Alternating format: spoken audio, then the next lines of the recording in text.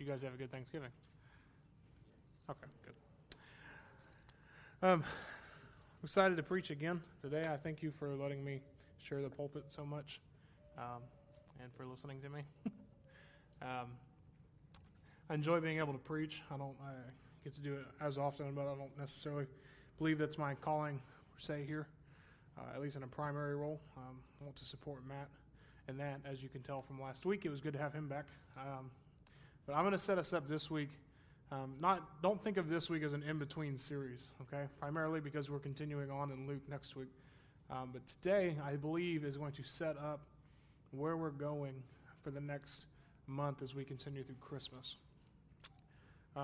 The passage that we're getting ready to go through today in Luke kind of culminates a journey that we've been taking since about chapter 9 in Luke, where we see that Jesus says, hey, guys, we're all together now. It's time to start making our way towards Jerusalem. I have things to do.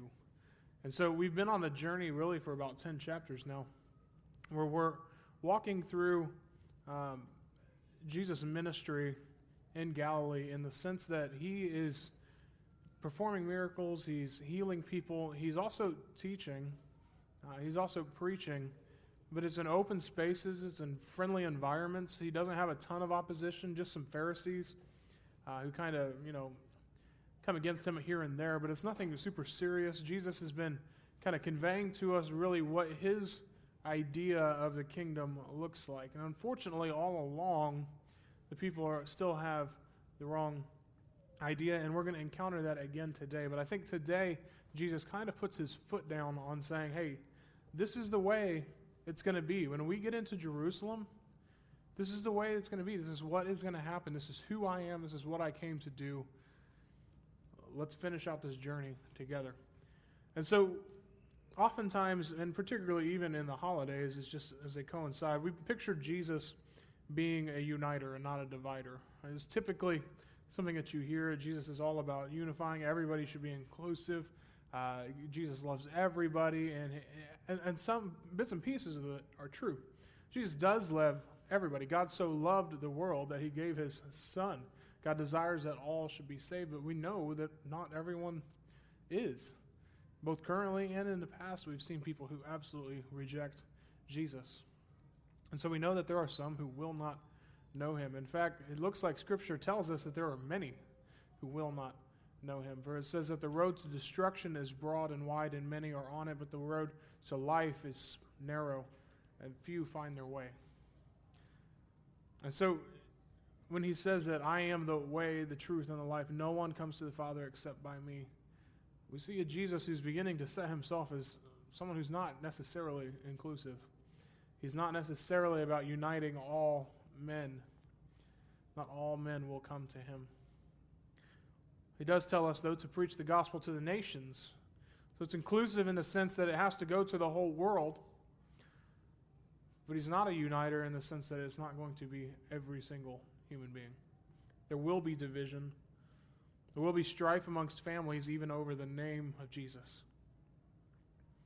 So, as we enter into this chapter in chapter 19 and walk through here these last couple steps before Jesus enters into Jerusalem, the center of the Judaism religion, of Jewish life, of Jewish culture, tradition, everything that country stands for, that nation that has been since God called Abraham out. We enter into that land and we see that Jesus has some things to set straight. So before we get there, let's start at the top of the chapter, in verse 1 of chapter 19. And we remember back to Luke chapter 1, right? He says that I thought it good to give you an orderly account, right? So Luke is like an investigative reporter. He is giving details. He is giving exactly what he has heard and seen from these people. So he says in verse 1, he entered Jericho and was passing through, speaking of Jesus. And behold, there was a man named Zacchaeus. He was a chief tax collector and was rich. He was seeking to see who Jesus was, but on account of the crowd he could not, because he was small in stature. So he ran on ahead and climbed up into a sycamore tree to see him, for he was about to pass that way. And when Jesus came to the place, he looked up and said to him, Zacchaeus, Hurry and come down, for I must stay at your house today." So he hurried and came down and received him joyfully. And when they saw it, they all grumbled, "For he has gone in to be the guest of a man who is a sinner." And Zacchaeus stood and said to the Lord, "Behold, Lord, the half of my goods I give to the poor. And if I have defrauded anyone of anything, I restore it fourfold." And Jesus said to him, "Today salvation has come to this house, since he also was a son of Abraham. For the Son of Man came to seek and to save the lost." Let's pray real quick before we get into this. Heavenly Father, God, we thank you so much for your word. As we spent much of this morning reflecting on your death and knowing that it is coming soon in our text, Father, let us be thankful for the revelation you've given us in the word. And not just in the incarnation in Christ, Father, that we can see him as we can see you, but Father, for your written word, as you have revealed yourself to us, bringing yourself so low so as to be comprehended even remotely by us. And Father, we understand the majesty that this represents. Lord, in our text today, let me handle it faithfully. Father, let the gospel be clear. Father, let me not stand in the way of what you would have your word do. And we know it will not return void. And we love you and we pray all this in Jesus' name.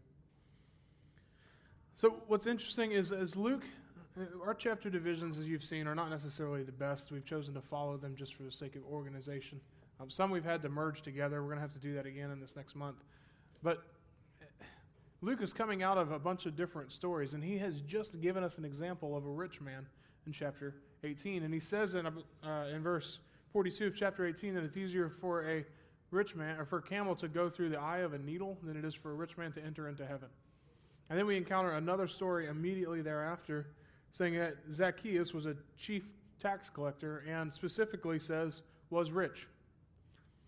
So if we follow kind of the past here, as we've seen with the rich man and his servant Lazarus, right? A couple chapters ago, how he had good things on earth but ended up in hell, whereas Lazarus had nothing and ended up in heaven.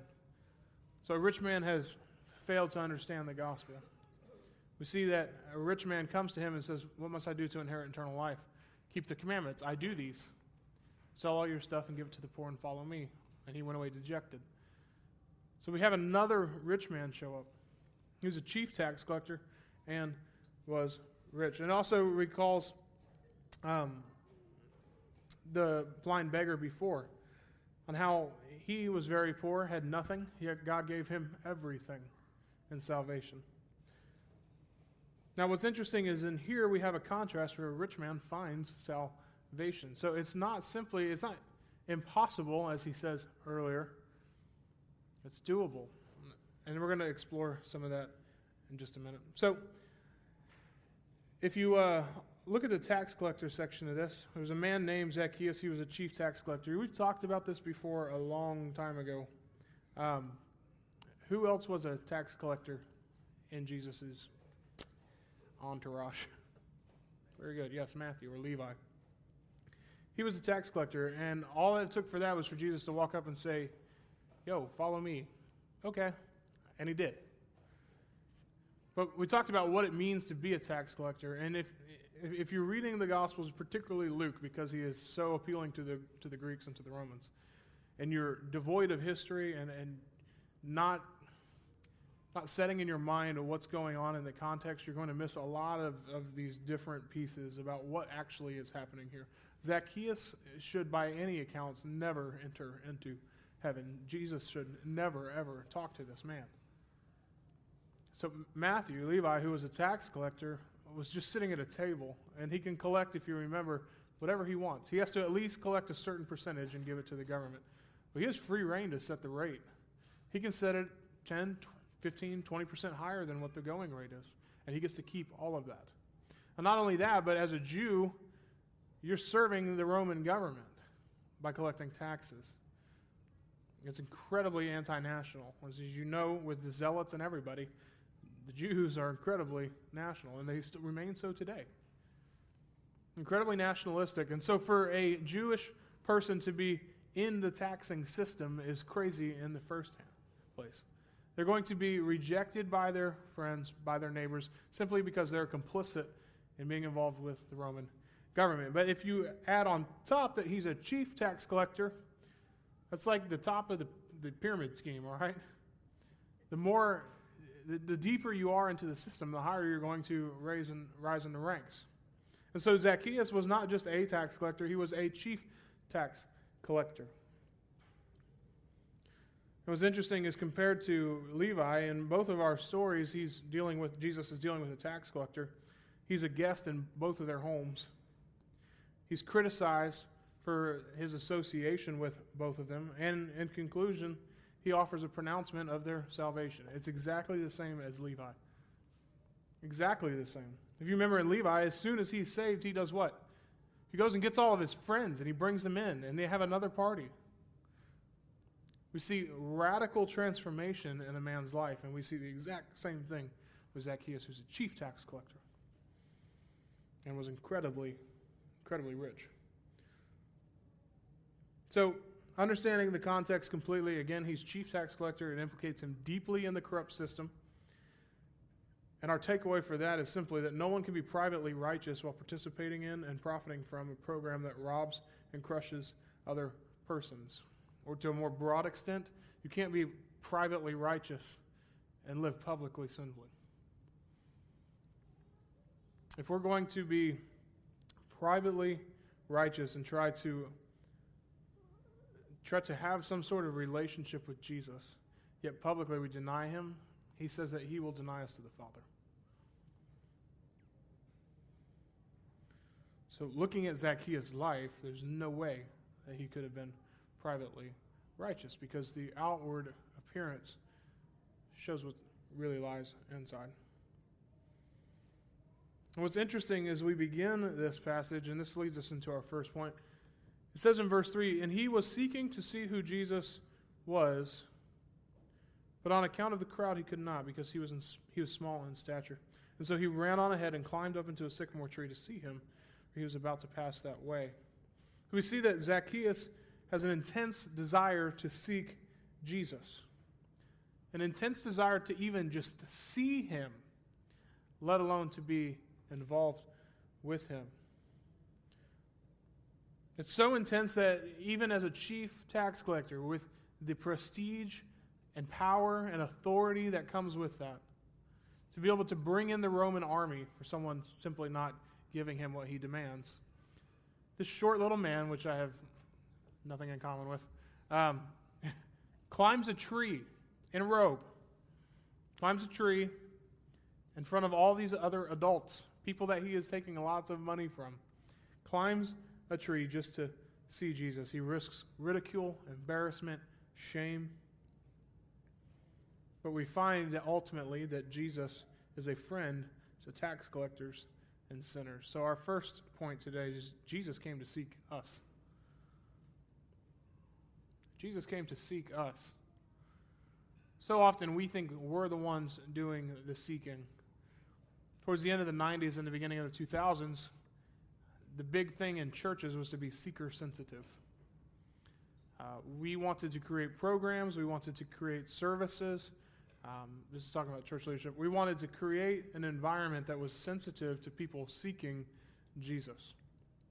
And I think the great pitfall of that is we failed to understand all along that Jesus is the one who sought us. Jesus is the one who calls us. It's one thing to simply make an environment nice, to make sure that we have heat, to have some decent lighting so it's not just fluorescence. It's one thing to do that type thing. It's another to change our message, trying to make Jesus look more appealing. And even today, I'm tempted to do that in a coming passage. It's so easy for us to try to cover up some of what we would say is Jesus' flaws, where he's a little harsh, where he's divisive, where he brings truth in such a way that is hard for us to understand. It's hard for us to connect with. And so we say that we're simply seeking Jesus. And ultimately, I think if you are a believer today, you've come to find that Jesus was seeking you all along. Even before you were remotely interested in him, Jesus sought you. And where do I get that from? If you look in verse 9, it says, Jesus said to him, "Today salvation has come to this house, since he also is a son of Abraham. For the Son of Man came to seek and to save the lost."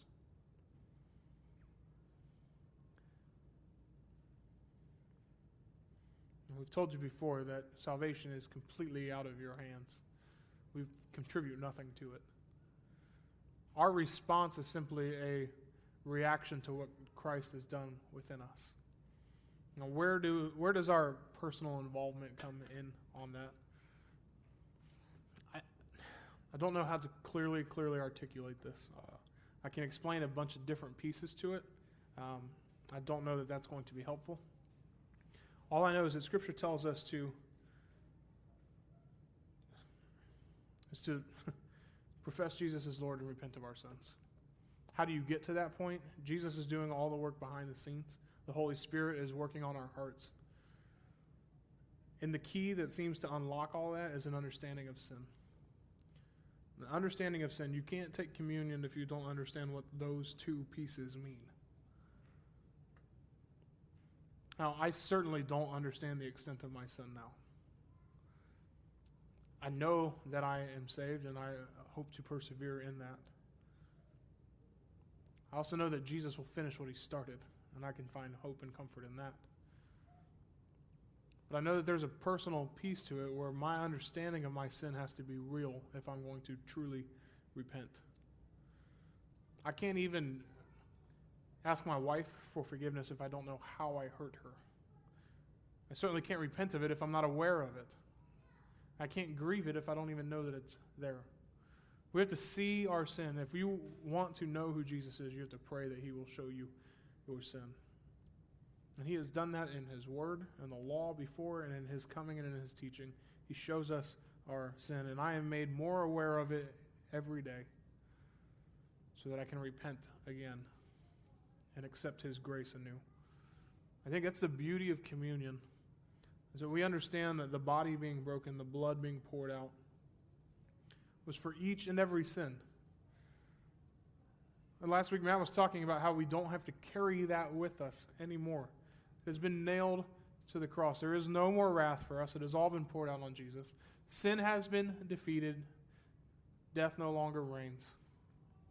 We have freedom, but you have to understand it. You have to see it. You have to know that you need a Savior, or you're missing the entire point. Zacchaeus knew that he needed a Savior. He knew that Jesus was coming. He sought him out only to find that Jesus was seeking him all along. Jesus walks right up to him, says, "Come down, I must stay at your house." Not may I must stay at your house today. And so he hurried and came down, and when they saw it, they grumbled. And Zacchaeus stood and said to the Lord, "Behold, Lord, the half of my goods I give to the poor." So it's not just an intense desire to see Jesus and seek him, but it's an intense desire to respond to the work of Jesus in his life. Some people would say that Zacchaeus giving away half of his belongings and giving fourfold what he defrauded as he's been trying to earn his salvation. I don't think the text points to that. Just because Jesus says in verse 9, "Today salvation has come to this house," after him doing that action does not mean cause and effect. Understand that. Jesus' response of salvation is in response to the evidence of salvation in Zacchaeus' life. See this. So the law requires certain percentages for restitution, okay? If you owed money to somebody, if you defrauded somebody, if you did any kind of crime and you had to pay them back, there was a certain fee, stipulation for whatever you defrauded. Now, if you owed somebody restitution and it was voluntary, you say, I cheated this man out of his money, I want to repay, then all that was asked was the original amount plus 20%. That was voluntary restitution, the original amount plus 20%. If it was compulsory, as in the government had to come in and say, you need to repay this man, you need to give restitution, and it was compelled of them, then they would at least double the original amount. Depending on the offense, it would be 4 or 5-fold. But at least double. And here, nothing is required of Zacchaeus. Jesus doesn't say anything except, I must go to your house today. And he offers half of everything that he has. It's probably a substantial amount. Half. And then on top of that, out of what is remaining, anything that he defrauded. He says if, which I think is a little amusing. He did defraud people. If I defrauded anybody, basically who I have defrauded, I will repay fourfold. So he goes twice as much as even a compelled amount would be. How do you explain that? How do you explain a man who has everything that he could want, who has power, authority, similar to the man in the previous chapter? How do you have a man like that who can't sell all his possessions and follow me, and then another man who on his own offers half plus repaying fourfold? One man was transformed by the gospel and the other one wasn't. That's the only explanation. And so if that's the context, then what's the meaning? Luke's gospel has been a showcase of the joining of the gospel of grace to repentance. Everything that we see in Luke, he is always taking grace and the gospel of grace and joining it to repentance. And so this generous restitution is itself evidence of the radically changing power of grace of Jesus' good news to him. The fact that this repentance is what it is evidence of the change, of the grace that Jesus has brought into his life. So grace comes and repentance follows. Every time in Luke, if grace follows. For the rich man, there was no grace given. There is no repentance following. So repentance bears fruit. This was made clearly as early as chapter 3 when soldiers and tax collectors came to John the Baptist and asked him, what shall we do? They came to John the Baptist in chapter 3, verse 10 through 14 and said, what shall we do? If we're to be followers of this man that you are proclaiming, what shall we do? Grace has come and change must follow. Repentance must follow. So in Luke 19, 1 through 10, in the story of Zacchaeus, there's therefore a story of the salvation of a man who was rich and a tax collector. That completely contrasts 18, 24 through 27. Now notice some pieces of his salvation. It's not just a man coming to Christ. Because we know that Scripture says that when one man or one sheep comes back to the fold, there's a party in heaven, right? All the angels are going crazy as one man has been restored. That's awesome. We can celebrate that. We do celebrate that. But there's more to that salvation. You understand the different components of salvation and the effects that your repentance will have. In Zacchaeus' case, his salvation has personal. His whole household was saved. The gospel came into his family's life because of him. In fact, even in our culture, we find that if we can reach the man in a relationship, the rest of the household will follow. But if we only reach the woman, typically them and maybe a kid or two will come to Christ. Men have influence over their families. They are the leaders. And in this case, Zacchaeus, as the head hold of his house, brings about gospel change in his entire family's life. So it has personal dimensions. It has domestic dimensions. That's his home. His personal would be him. His domestic would be his family. It has a social condition. The people around him knew that Jesus went to his home, a tax collector. That God came to that man. All of a sudden, they're having to make a decision. Who is God? If he claims to be the Messiah and that's what he does, and then that's what happens to that man, what do I do with that? All these people have to ask questions that. And then it even has an economic dimension. Can you imagine the reaction of all the poor people that are suddenly inheriting half of his entire wealth? What does that do to a community? What does that do when the richest man in the city gives away half of his belongings? And then to those that were defrauded to receive fourfold. How does that change a city? How does that change people's lives? Repentance has many dimensions. And so saved here is translated not just to saving of the soul, he's made well, he's healed, he's made whole. It is a complete and holistic transformation of his life. Luke would object to confining the word to a condition of just the soul. There's more going on here than just simply his stance before God. It has changed him and everything about him, and even those around him. And so we find that the whole life is affected by Jesus' ministry. And it's a foretaste of the complete reign of God. It's not simply now we're members of the kingdom, but we are sons and daughters of the King. There's a complete whole transformation of both the body and the soul. It's a foretaste of what's coming when God reigns over everything in the new kingdom. So finally we see that Jesus' visit to Zacchaeus was not a detour. It was the very purpose of the journey. The Son of Man came to seek and save the lost. And praise God, he came to seek us. You listen to our first song that we sang today. You saw us running. We had no hope. And he still intervened. He came to us. Our Emmanuel, God with us, was born. He came to be with us. When we could not go to him, he came to us. Praise God that he came to seek us. So what does this mean for us when we look at the story of Zacchaeus? We know the children's song, Zacchaeus was a wee little man, and a wee little man was he. I was toying around with Robbie and Greg doing like a rock version of that. So it would have been sweet. Didn't happen. We'll see. It ends for I'm going to your house today, for I'm going to your house today. We're missing a big piece of that. Yes, Jesus came to seek us. We see the fruit of the change in Zacchaeus' life. And so for us, if we're looking at this rich man, you say, I'm not rich. I'm not influential. I don't have power. I'm tall. I don't look like Zacchaeus. What do we have to do?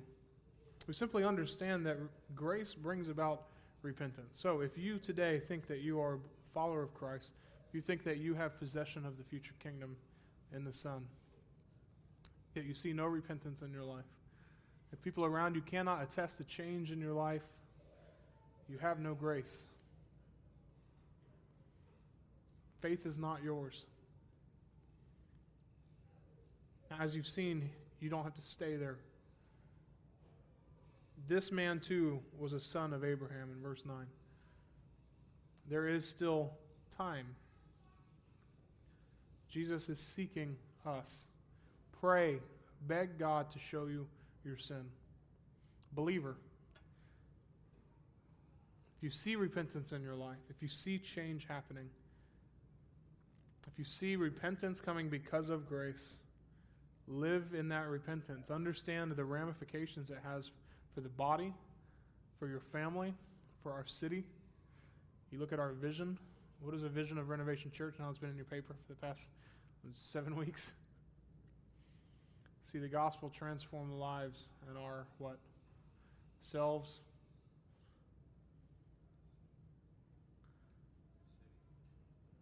You're looking at past week's notes. And ourselves and our church and our city and our world by living out our identities and our gospel rhythms. If you know your identities, live them out in your rhythms. Clever, huh? That's all he's doing. His identity changed, and he lived as a result of that change. So our second point, we must seek others. Jesus seeks us, but we must respond in seeking others. If we know that Jesus did something, it requires something of us. Because he is who he is, we have to live in a certain way, and because he did what he did, we have to live accordingly. There's some response that happens. And as they heard these things, he proceeded to tell a parable because he was near to Jerusalem. Notice the comment. He was near to Jerusalem. We're almost there. He was just in Jericho. We're getting near to Jerusalem. So the people, the context is changing all around him.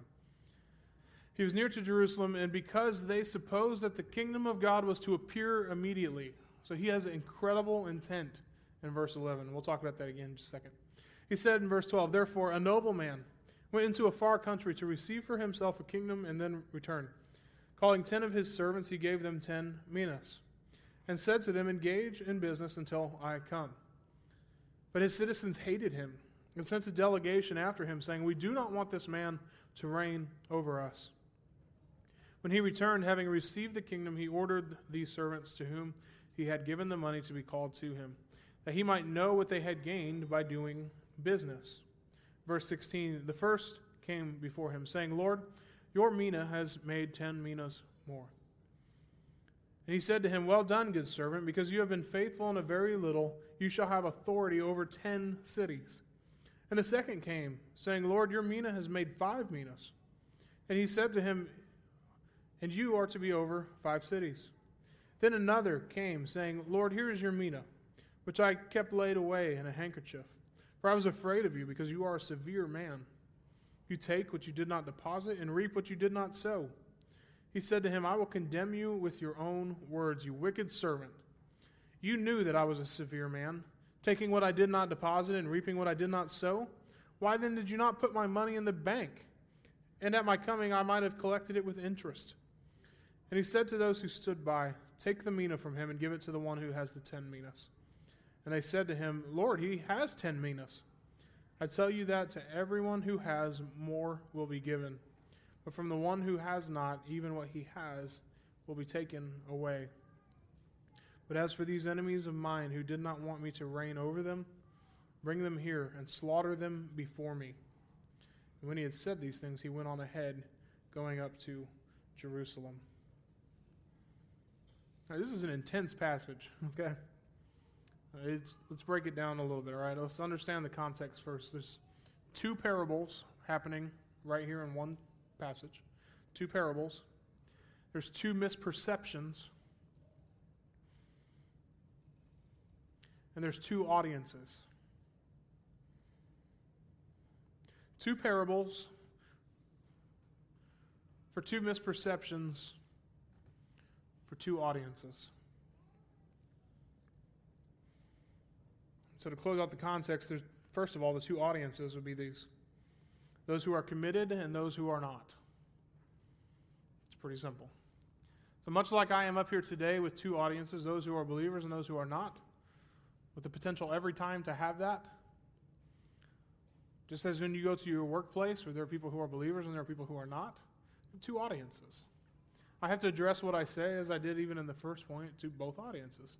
Some are to both at the same time, and some are separate. They have different applications depending on who you are, depending on what your identity is. And so there are 2 types of people with Jesus. There are those that are the disciples and those that have been following him earnestly and following him in his ministry. But at the same time, there are also those who have heard about Jesus and are simply just kind of checking in. They may be hit or miss. They're here and then they're gone later. It depends. But there's clearly a group that is following Jesus and other people who kind of fill in. Those 2 audiences. Let's talk about the meaning. I'm kind of defining a little bit what's going on. A mina, just for you to kind of get an idea of what's going on here, is about 3.5 months worth of wages. It's 100 days, basically. 100 drachmas, and a drachma is a day's wage. So a mina is equal to 100 drachmas, and a drachma is equal to 1 wage. So a mina is 100 days worth of work. That's about 3.5, and if you cut off your weekends, it's 4 months' wages. That's not a small amount of money. And this ruler is going to claim for him this kingdom that is being given to him. And while he's away, he calls 10 servants and gives each of them 1 mina. And says, do business for me until I return. And then we'll give an account. So that's kind of what they're doing. Does it make sense? You got context? All right. Here's the meaning. The first misperception. So you have 2 audiences, 2 misperceptions, 2 parables. First misperception is this. Some in his following thought that the kingdom would appear immediately. We'll see that in verse 11. He says, because they supposed the kingdom of God was to appear immediately. That's one misperception. They assumed that all the benefits, the freedom, the joy, the peace, which they associated with the kingdom of God was about to be theirs very, very, very soon. Okay?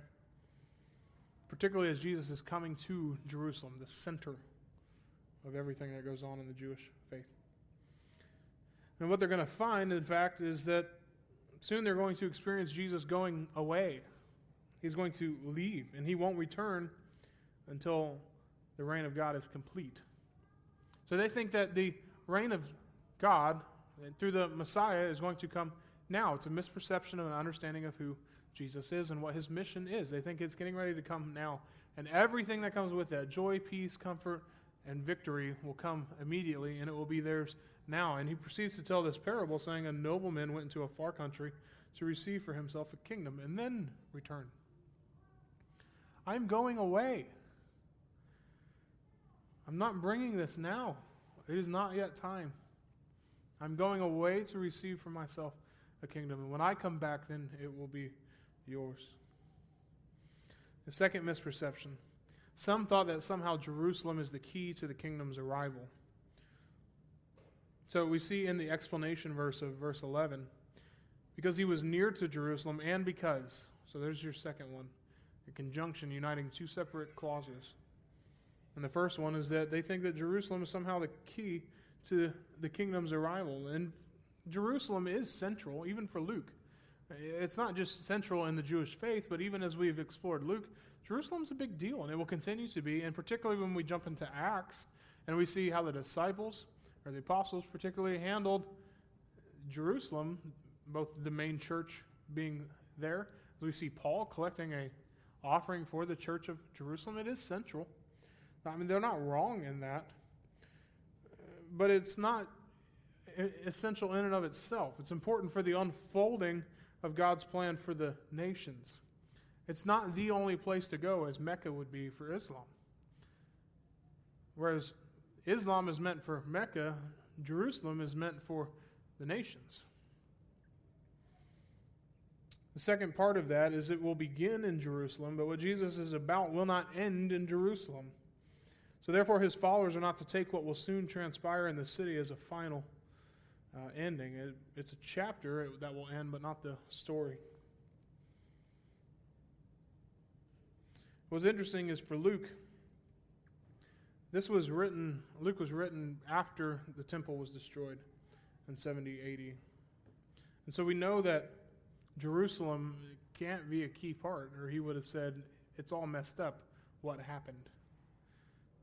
It's a bit of a revisionistic history that would have had to answer the question. But Jesus clearly does not mean that Jerusalem is the only center and only hope, because it was shortly afterwards destroyed. So there's two audiences, two misperceptions. Finally, the two parables. What are we talking about here? The first parable is this. The king goes away to receive a kingdom. Some people don't like it, and they protest. The king returns victorious, and he orders that the dissenters be killed in front of him. It's pretty harsh. Why?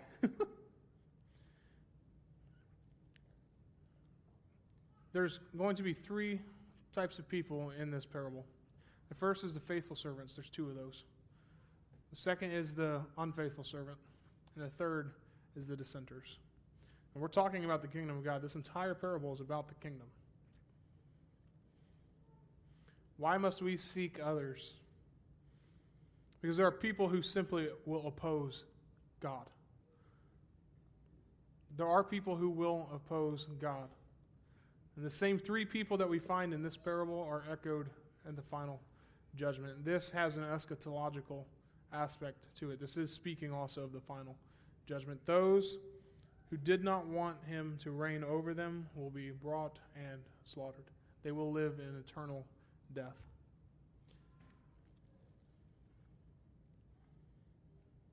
There is a day when they will not get to say, yes, rule over me anymore. The second parable, which is the main chunk of this text, is this. It's a call for faithfulness and accountability between the departure and the return of the Lord. So we know that the king is leaving to receive for himself a kingdom, and there's a time where he's coming back. And for us in the meantime, we must live accountably and faithfully. What's interesting is that the disciples, well, in this case at least, the servants here in the parable are not charged with just keeping it safe. What does he tell them to do? Do business, make more, make money while I'm gone. It's not just take care of it. And so for us, when Jesus leaves, what is the Great Commission? Go! Go into all the world. Give what you have. Make disciples. They're not just charged with keeping good theology. They're not just charged with keeping the gospel and protecting it. They're supposed to give it away. There's certainly an aspect of guarding it, but you have to guard what you're giving. It's not just to keep safe what was entrusted to them. They are to multiply it. And sure, there are risks involved. To be sure, no one makes 10 minas from one or 5 from one without some risk. I mean, to multiply tenfold what you had certainly takes a good amount of risk, even fivefold. And what's crazy is even the third servant could have made some gains, even in a safe manner, if he had deposited it in the bank. But silence and inactivity are inexcusable when the business is so urgent and the commission so clear. The third servant, he says, could have put the money in the bank and he could have at least collected interest. Are there safe ways to go about this business? Yeah. You'll get less of a return, but at least you're getting something.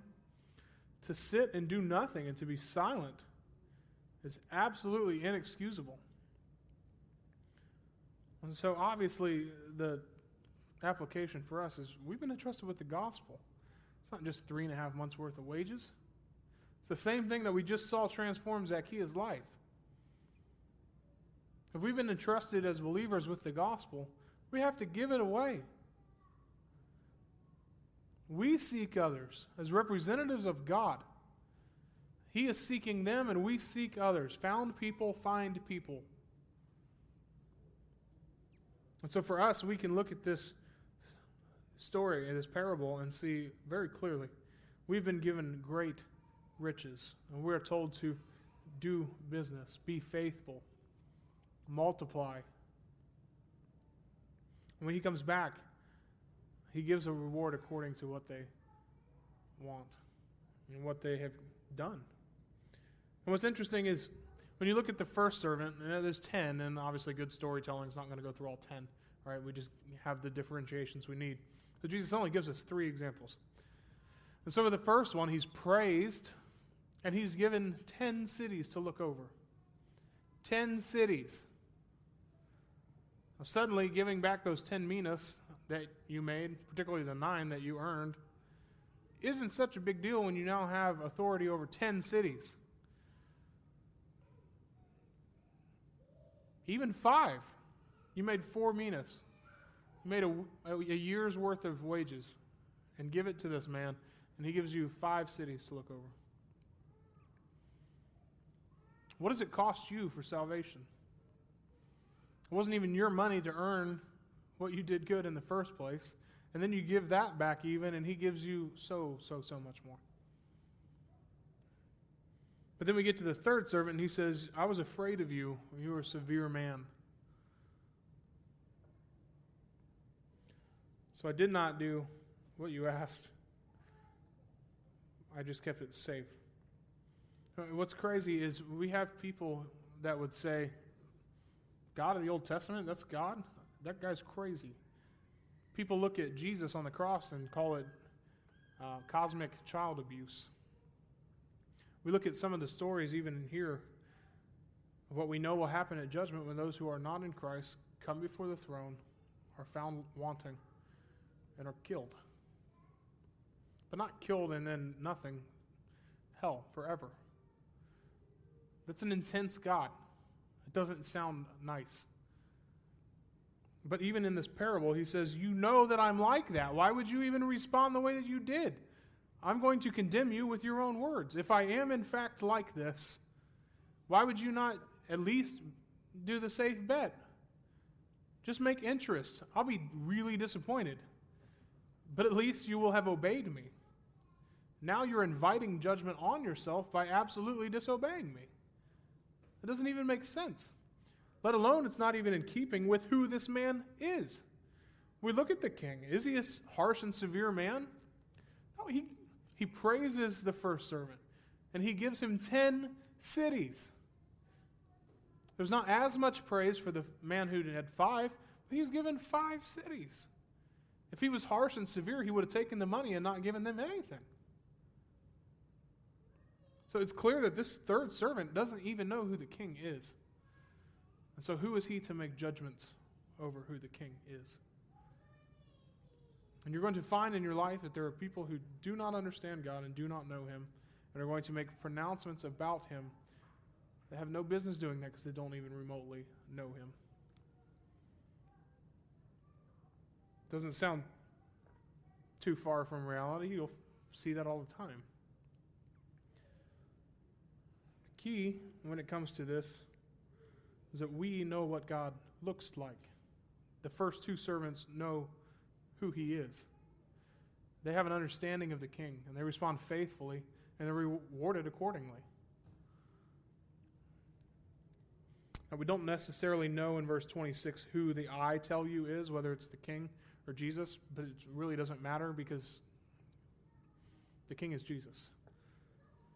Whether this can be taken absolutely literally in the parable versus whether we should take it absolutely literal for us now is also not really relevant. The point is this: he who has will be given more, but he who has not, even that will be taken away from him. Why? Because the only thing that matters is God. He who has God, and more of him will be given. He who has not will never have him. That is the essence of hell. It is not the fire. It is not the darkness. It is not the everlasting torment. It is the eternal separation from God. If you want to know that on a very, very, very, very, very human, mild level, imagine your favorite food or dessert. Pizza. You have the most amazing pizza ever, and it's been sitting right here the entire time. And for the rest of your life, you will look at it, and you will never, ever be able to have it. You really want it, you desire it, but you can never have it. Worse yet, you can't even see it. You just know it's there. You can't smell it. You can't see it. You can't hear the pepperoni still sizzling. You can't touch it. You can never partake, ever. Hell is not just about the fire. There will be torment there. But the worst part of it is never being able to understand, see, or know God. And you say, well, I don't even know God now. Well, it's not really that big of a deal. Is it just the fire then? I mean, I don't know God. No. Everyone here on earth, for our time here, is common grace. All right? God has given a certain amount of grace to all men to allow you to continue to breathe, even to keep things from happening to you. He is in absolute control over everything. He holds you in his hand. He upholds the universe by the word of his power. We all have a certain amount of grace given to us now. But after judgment, you will no longer be given that.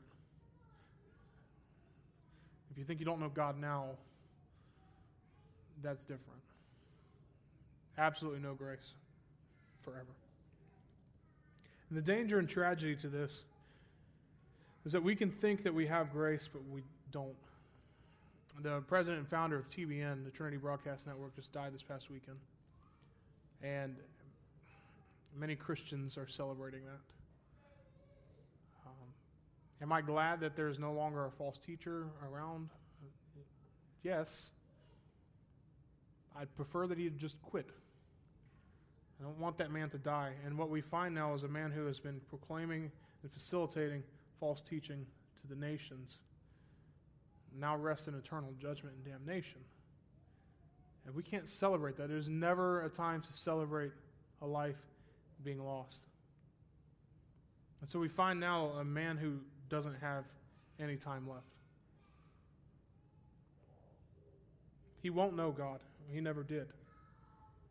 So what do we do with that? We seek people.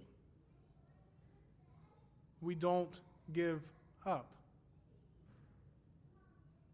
Whether they're a false teacher, whether they are actively against God, they're one of the dissenters, or whether there's somebody who just doesn't know God, they think they do. They think he's a severe man, but he's not. They don't know him like we know him.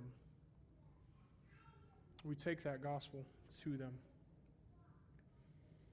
So as we move towards the end here, we see in verse 28, he says, when he had said these things, he went on ahead, going up to Jerusalem. And so we see Jesus having completed, if you will, this era of his ministry, and we're moving on to the next. So behind Jesus and the 12 are Galilee and its synagogues, its table talk and sermons in open country, its seaside audiences, and his desperately poor and ill pressing upon him at the Sabbath sunset. Now they have reached Jerusalem with its temple, with its chief priests and elders, and with Pontius Pilate, who comes on major feast days from his permanent quarters in Caesarea. He has ample military support behind him in case national fervor and religious fanaticism threatens the Roman peace. Has anybody not seen the movie Gladiator? Okay, awesome. You know when he's doing all his fighting in the open country, they have the backwoods arenas and all that. Everybody loves him. It's all going great. I mean, he's killing people, but like he's on his way, right? He's fighting for his family, all that stuff. But then he ultimately has to go to Rome. You remember the scene when he walks in and you see all the people. You see the Colosseum towering overwards. And all of a sudden a great man is made very small. All the fun stuff, all the success before doesn't matter anymore. You're walking into great tribulation. That is Jesus leaving Galilee, leaving the seaside audiences, people loving him, begging him for healing. He's getting ready to walk into great tribulation of people who will oppose him fiercely and ultimately turn their back on him and call for his death. It's changing. So finally, what do? We look at the rest of this passage and know that we're running out of time. We are running out of time. Not just in my preaching, which I know it's 12:30 now, but we're running out of time. Verse 29, when he drew near to Bethphage and Bethany, at the mount that is called Olivet, he sent two of his disciples, saying, "Go into the village in front of you, where on entering you will find a colt tied, on which no one has ever yet sat. Untie it and bring it here. If anyone asks you, why are you untying it, you shall say this, the Lord has need of it." And so those who were sent away and found it just as he had told them. And as they were untying the colt, its owner said to them, "Why are you untying the colt?" And they said, "The Lord has need of it." And they brought it to Jesus, and throwing their cloaks on the colt, they sat Jesus on it. And as he rode along, they spread their cloaks on the road. As he was drawing near already on the way down the Mount of Olives, the whole multitude of his disciples began to rejoice and praise God with a loud voice for all the mighty works that they had seen, saying, "Blessed is the King who comes in the name of the Lord. Peace in heaven and glory in the highest." And some of the Pharisees in the crowd said to him, "Teacher, rebuke your disciples." And he answered, "I tell you, if these were silent, the very stones would cry out." Let's work backwards through this text. In verse 40, he does not do what the Pharisees ask. He does not rebuke his disciples. He says they're doing it right. If they didn't say what they're saying, then even the stones would cry out. And so know this. If Jesus sought us and we're seeking others, but we're running out of time, there's an urgency and an importance to the mission that he's given us. Inactivity and silence are absolutely unacceptable when it comes to seeking and saving the lost. And we should know that if we don't cry out, even the rocks will. Understand that salvation, like it doesn't just affect you and your change in front of God, but it changes everything about you and those around you. It changes the world, creation. Creation is fallen and is being restored through the work of Christ. As the kingdom comes, we're restoring the earth. And so even the stones would cry out. Understand that our witness, the Christian witness, will prevail. You may be opposed, but the Christian witness will prevail. Jesus does not rebuke his disciples. If we don't proclaim, then the very rocks will. Pulling back to our previous misperceptions, this is a king that they're proclaiming. In verse 38, "Blessed is the King who comes in the name of the Lord." But what does he bring with him? Peace in heaven and glory in the highest. He's the King of peace. Is he a uniter? He has not been before. He certainly won't be going forward. He brings a different type of peace. Not the militaristic peace that they wanted, where they would have victory over the Romans and nationalistic pride. He brings a peace to troubled souls. He brings a peace to people who will live without him, should they reject him. In verse 41 going on, "And when he drew near the city and saw it, he wept over it, saying, Would that you, even you, had known on this day the things that make for peace. Now they are hidden from your eyes. For the days will come upon you when your enemies will set up a barricade around you and surround you and hem you in on every side and tear you down to the ground, you and your children within you. And they will not leave one stone upon another in you, because you did not know the time of your visitation." This is Jesus addressing Jerusalem as a whole. He's riding up to the city and he sees it. And this is his lament. So the city, Jerusalem, is blind to its own need for repentance and forgiveness of sin, and to the fact that in Jesus, God visited the city with an offer of peace. The offer was rejected, and Israel chose to take up arms against Rome. Outbreaks of violence occurred intermittently until an open war, which brought about the fall of the city and the destruction of the temple in AD 70. And by the time Luke writes this, that war was already history. And we find more than any that this passage is certainly hindsight is 2020. And so Luke, having penned this section, knows that everything Jesus said came about. The temple's been destroyed. The Romans have destroyed everything. It's incredibly evident that Luke interprets the fall of Jerusalem as directly related to its rejection of Jesus. And that Jesus laments even over Jerusalem is a clear revelation of his character. For a lament is complex in its nature. It's not just to cry. It's much more complex than that. And it may be that not everyone is capable of such expression. Even I have wondered before, am I capable of lamenting? Do I know what it means to really lament something? So we look at Lamentations, and it's a miserable book because it is full of sorrow and weeping. And I don't know that I've experienced anything in my life like that. A lament is a voice of love and profound caring, a vision of what could have been, and of grief over its loss, of tough hope painfully releasing the object of its hope, of personal responsibility and frustration, of sorrow and anger mixed, of accepted loss, but still with an energy to go on. It's much more than to cry. This is to weep. As I read through that kind of definition, I think I experienced that before. Counseling kids who've completely wrecked their lives, the hope of what could have been and having to accept the fact that it's no longer possible. I think of having hope for something. I think of families that have lost kids, having a hope that if they were kidnapped or taken, being returned, and then one day finding out that they're gone. That hope that was there that has to be released. A hope is one of the greatest things that we have. Jesus tells us repeatedly to hope in his second coming. We hope in the resurrection, and as we explored 2 weeks ago, if there was no resurrection, we are the most to be pitied. We have an absolutely insane hope. Well, lamenting is so much deeper. And for Jesus to lament over Jerusalem is to have a caring and concern for a people that I don't think that we can ever understand. And that same care and concern he has for us. Jesus knew that this was coming, and Luke is writing it after the fact.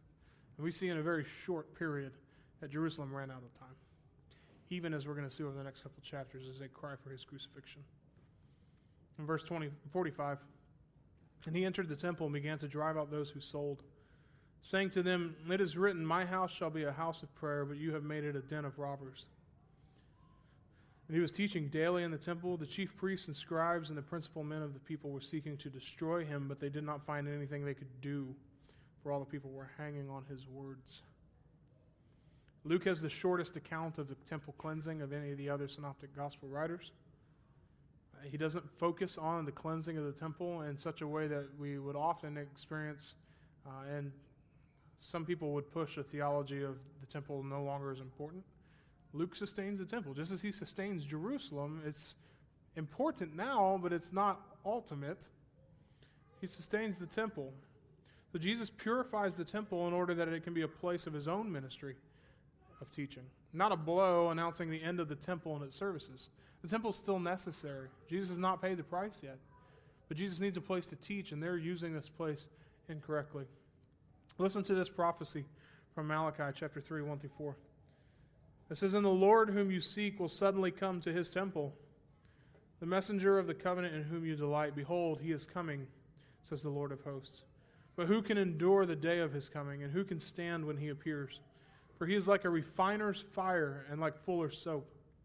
He will purify the sons of Levi, the Levites, the priests. Then the offering of Judah and Jerusalem will be pleasing to the Lord." That's exactly what he did. And so what's the significance? Well, Jesus is acting in the name of God toward an institution of his own people, an institution dedicated to the worship of God. So Jesus has already claimed to be God. He's already claimed to represent God. And here in his temple, where God's presence is dwelling, Jesus comes in with authority and acts in the name of God towards an institution of God. That's huge. That is a huge claim. And we jump right out of that into him teaching daily, and the chief priests and scribes were seeking to destroy him. And it's the same language that we see when Satan says that he is seeking to destroy and devour those who are of the faith. So for the moment, though, Jesus is safe because all the people were hanging on his words. He had immense popularity with the people, but it won't take long. Things are coming. Things are going to change very quickly. So, is Jesus a uniter? Yes. Is he a uniter like we would think? No. Nothing about Jesus is like we would think. Luke has made that very clear so far. Understand that he sought us. He came here. Everything about Christmas is the incarnation, the virgin birth of God. Emmanuel, God with us, came here. And because he sought us and found us, if you are a believer, you must seek others. You must. The stakes are too high. And know that we're running out of time. If you are here and breathing, you still have time. There will be a day when you no longer breathe and you will be out of time. It will be too late. You will be destroyed. But Jesus is coming back too. And every day we live is one step closer to that. We don't know how much time we have left. We may not even make it to our deaths. We're running out of time. And we have a great commission. And we serve a risen King. Change is coming. Let's pray. And then I'll dismiss us for the day. Heavenly Father, God, we love you so much, and we are so thankful for what you have given us in your Son. And Father, as we walk through these Christmas seasons, these Christmas sermons, Father, as we look at your death, when we typically would look at your birth, we understand the depth of your mission. We understand the purpose of what you came for. And God, we understand that you came here not to unite in the way that we would, Father, to have one big happy family, but Father, you came here with a purpose. And that even from a young age, you knew that one day you would hold the sins of all men.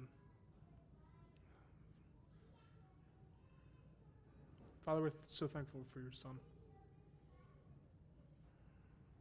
And in communion and in worship, let us remember how far you had to come to be with us. Father, the work that was required to pay for our sins, the victory that we have in your Son, the life we can now live because of your faithfulness, because of your power. And Father, the trust that we can have in your blood, knowing that there's no wrath left for us. Power of sin and death are defeated. And Father, as we walk through the next couple passages and see people who love you and claim to be of you turn on you and cry for your death, Father, let us check to see if we're in that crowd. As we look at Peter and see how he forsakes you, oh God, that we not be so quick to judge him, as it could easily be us. Father, that we not grow discouraged in watching you in the passion play, having to die. And we not grow discouraged on day 2 when you're still in the grave. But Father, we look forward to your resurrection. We look forward to you completing the mission that you did here on earth. And Father, ultimately completing the mission that you have for this world. But we pray all this in Jesus' name, understanding that is the only way we can come to the throne. Pray this in Jesus' name. Amen. The benediction for you guys, if you want to stand together.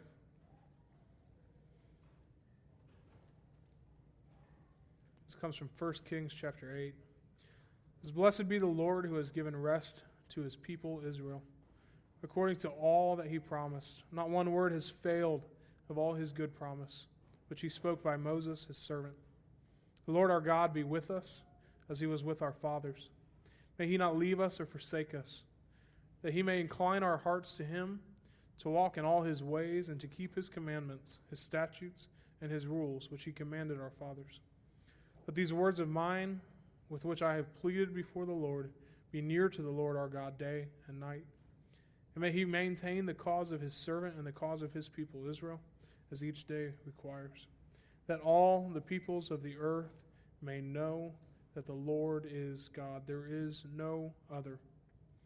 Let your heart therefore be wholly true to the Lord our God, walking in his statutes and keeping his commandments, as at this day." You guys are dismissed.